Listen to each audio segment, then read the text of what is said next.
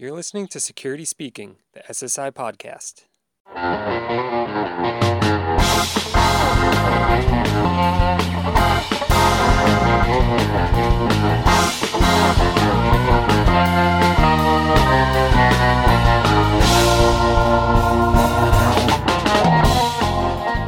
Good afternoon, everyone. Thanks for joining us today. I'm Rodney Bosch, Senior Editor of Security Sales and Integration Magazine.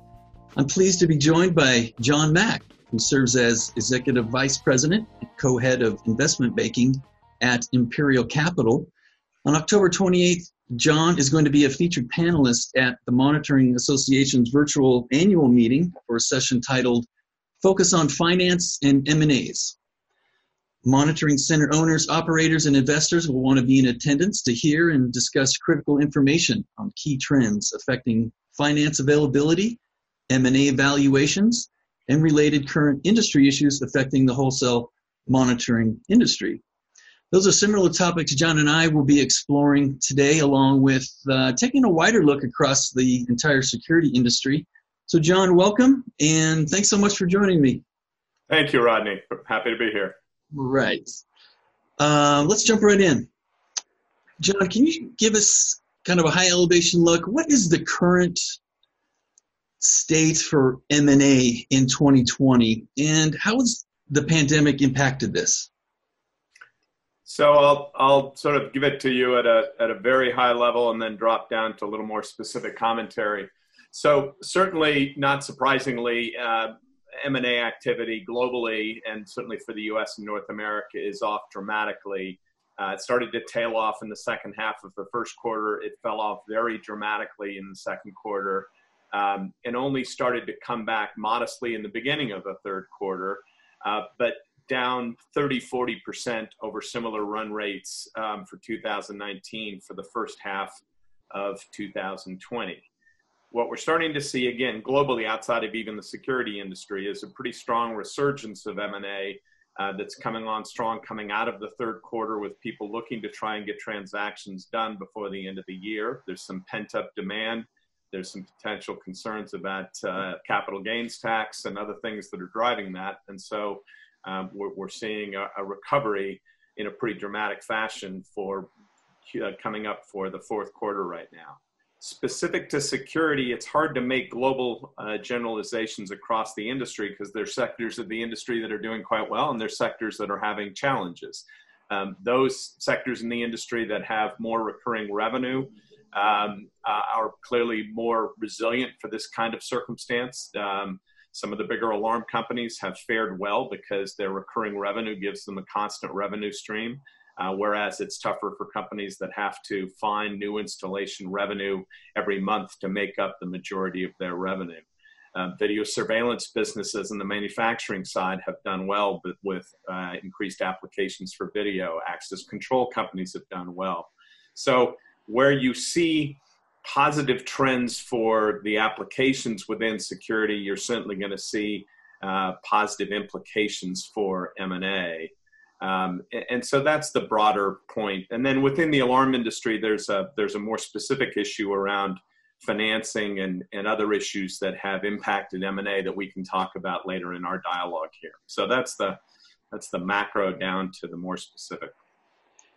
If we can take just a real quick pre-pandemic view, going into 2020, was the M&A scene ready to be robust? And did the pandemic, I mean, obviously you said it just whacked it, something horrible.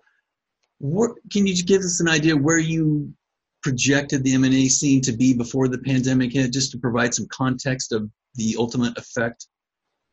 Yeah, I mean, look, mergers and acquisitions activity is pretty tightly correlated to the economy. So if the economy is doing well, you're going to see a lot of M&A activity. It's also very tightly correlated to the cost of debt capital. So if debt capital is readily available and the cost of debt capital is relatively low, that too is going to provide an impetus for M&A. If you go beyond that, we had record levels of cash on corporate balance sheets at the end of 2019, and we had record levels of private equity capital available to be deployed in 2020. So you had the big four elements lined up to make 2020 a very good year for M&A, certainly as good as or potentially better than 19, which was a very big year. And, I think there's certainly some chance we'll see a return of more healthy M&A activity in 21 and 22. Nobody really knows what it's going to take for us to completely get out of the pandemic. So probably easier to suggest we're back to a more complete recovery by 22, but certainly some room for optimism of a better year in 21 than we had in 20. Okay, great. Thank you. I'd like to get a little more granular now in regard to security dealers and integrators. You mentioned RMR is a big deal in factoring in all of this. What are some of the most significant finance issues facing specifically dealers and integrators? Well, let's separate out the two because you're using terms. I think when you say dealers, you mean alarm dealers. And when you say integrators, you mean security integrators. So I'm going to make that distinction because it's an extraordinarily important distinction. An alarm company will have upwards of 70 to 80% or more of its revenue coming from recurring revenue from its existing customers. And what we've seen in the pandemic is that customers haven't been inclined to cancel their alarm service. In fact, they've been more inclined to keep the service given concerns about unrest and other issues relative to the crime profile in communities. And so that means that revenue stream has stayed incredibly constant. For a period of time, certainly in the height of the second quarter lockdowns, it was hard to do any kind of installation work. So even for the alarm company that needed to install new customers, that activity was pretty significantly curtailed. That had a more dramatic impact for security integrators because, of course, a more significant portion of a security integrator's revenue is going to be new installation work or work that requires them to go to the customer's premise. Most security integrators will have 20 or 30% of their revenue from some form of recurring revenue. But in many cases, even that recurring revenue requires you to visit the customer's premise. So that was more challenging. And then you have to kind of dive in more specifically within the security integrator community. Companies serving, for example, the government market were doing quite well because government facilities needed to be protected. There was a number of extraordinary initiatives that had to be taken on relative to the way facilities were being used. And that, from talking to other integrators that serve that market as an example, were quite active. Most integrators had a much bigger challenge on their hands because their revenue was cut back pretty significantly in the second quarter and the beginning of the third quarter. From anecdotal conversations I'm having with integrators, I'm hearing a pretty strong resurgence. There's some pent-up demand for business that wasn't completed in the second quarter and the beginning of the third quarter. So let's hope that holds up. But I still think we're net down from run rate levels we would have had this been a normal year coming out of September into October. Mm-hmm. There was a lot of consolidation going on prior to the pandemic, in specifically in the integration field. What do you see right now as far as the pandemic affecting big guys gobbling up smaller, medium-sized integrators?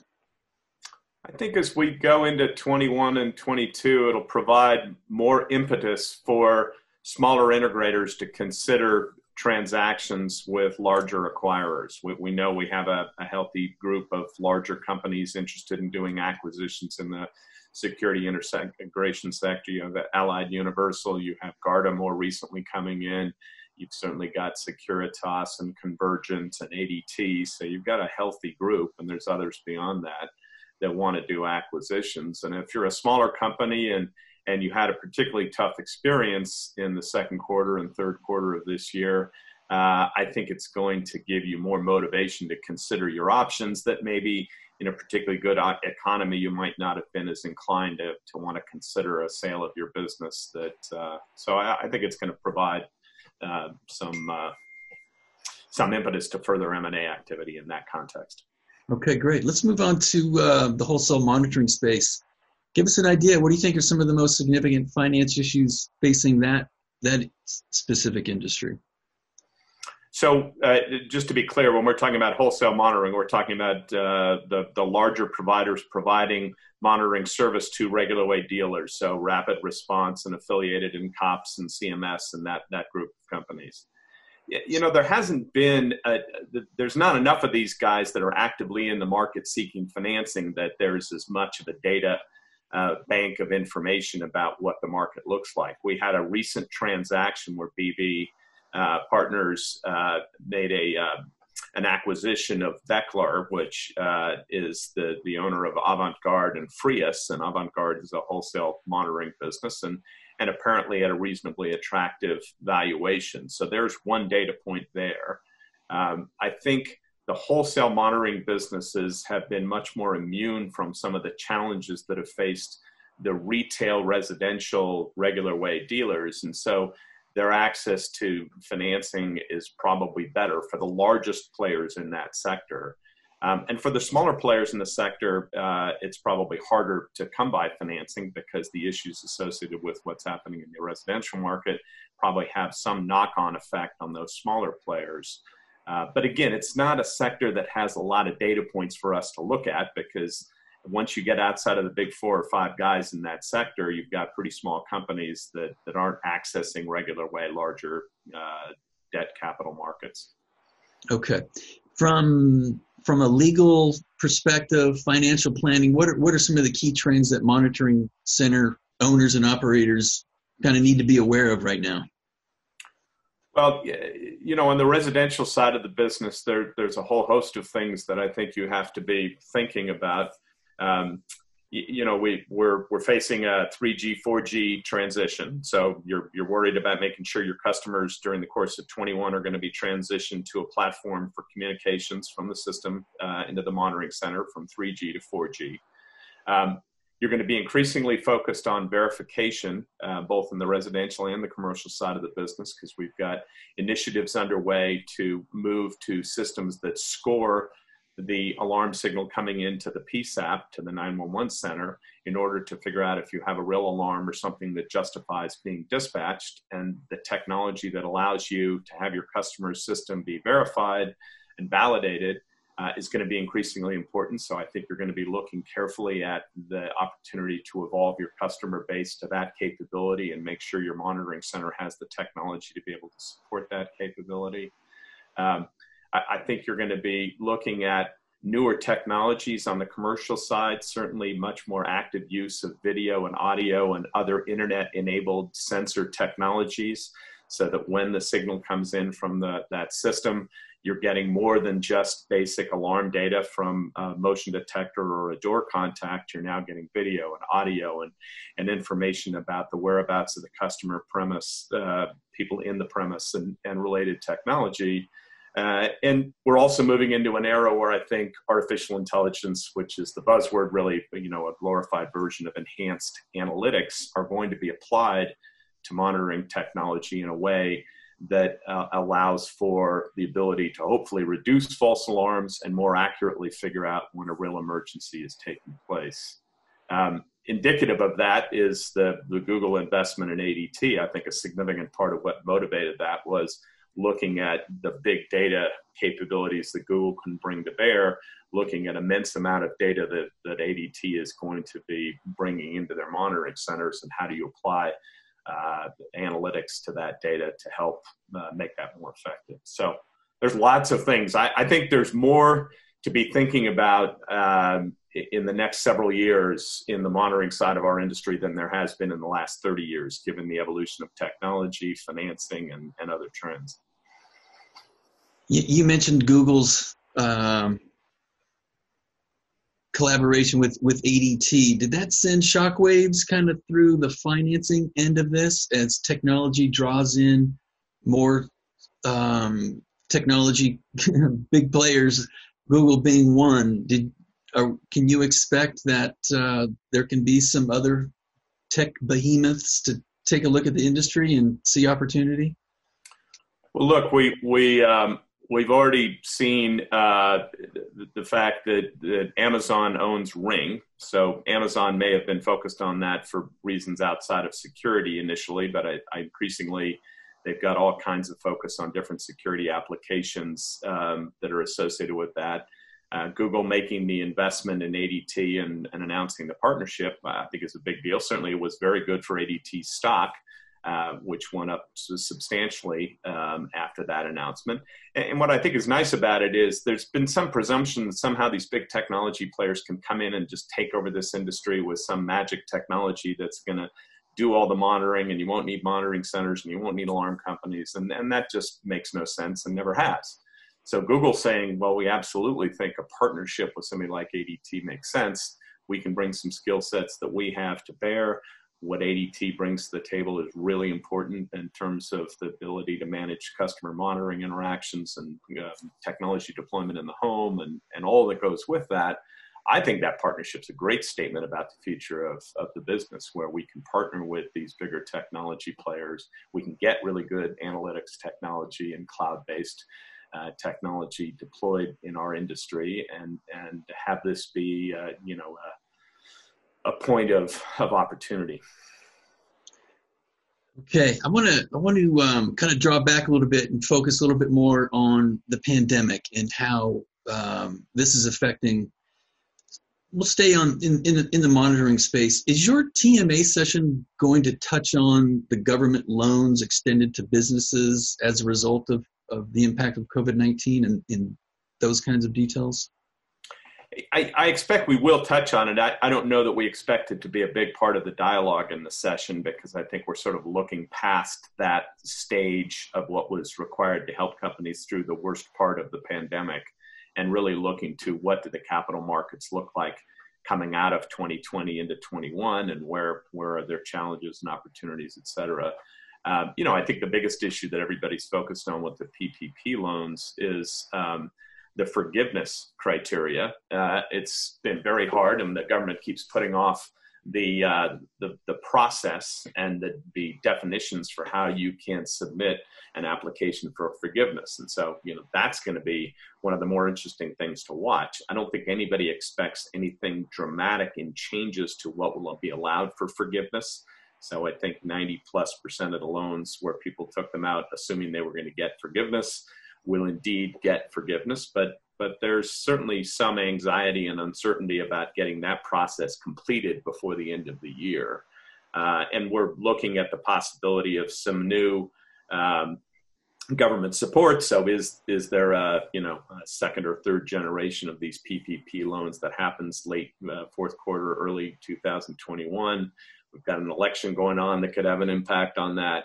But again, I think our view from the panel's perspective is to look past government support related financing and really talk about where are the regular way capital markets for companies that are doing well enough to access the market. Okay, great. So as we wind down our talk here, John, is there any other information that attendees to the TMA session can expect? Some takeaways you might? Yeah, look, it's it's certainly very interesting times. None of us have ever seen something like this before. So you've got a handful of people, I think, have pretty good perspective on what's going on in the market and what's happening. So hearing what we're hearing from talking to our clients and talking to people in the capital markets, lenders, private equity groups, big strategics, we're going to try and share as much insight as we're gleaning from those conversations to give you a better perspective on what's going on in the market. Talk about trends that are impacting that positively or negatively. And so I think having that insight and being able to use that in your planning as you go into the end of 20 and 21 and think about what the implications are should be quite helpful. So I'm hopeful that we'll have a very productive panel and provide that kind of useful information.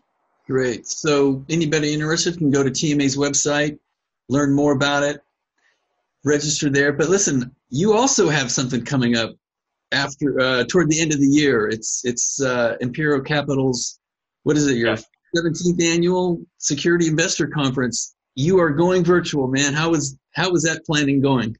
Yeah, well, I'm nervous and excited about it at the same time. I've done a number of these virtual conferences and panels for the last few months, so I've gotten used to participating in them. But hosting one makes you a little nervous given all the new logistics we're putting together to do it. But we're really excited. We've got higher levels of registration than we've had historically. We've got an absolutely fabulous group of presenting companies this year that I'm really excited about. I think it's going to give us a different opportunity for people to see more of the presentations than they normally could, to see more companies. And so December 2nd and 3rd is when we're doing that. It's easy to register. The Security Investor Conference is if you search on that title, you'll find the conference, and or go to the Imperial Capital website and you can find it there. And we think that's going to be incredibly interesting this year to have 65, 70 companies talking about how they've navigated all of these issues individually, from video surveillance to cybersecurity to access control and everything in between. So it'll be good. Well, this might be a good spot for me to hit you up for a media pass.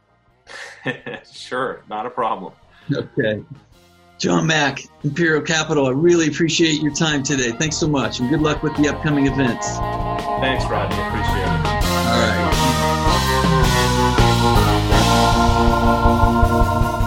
We appreciate your interest and encourage you to subscribe to Security Sales and Integration and its newsletters.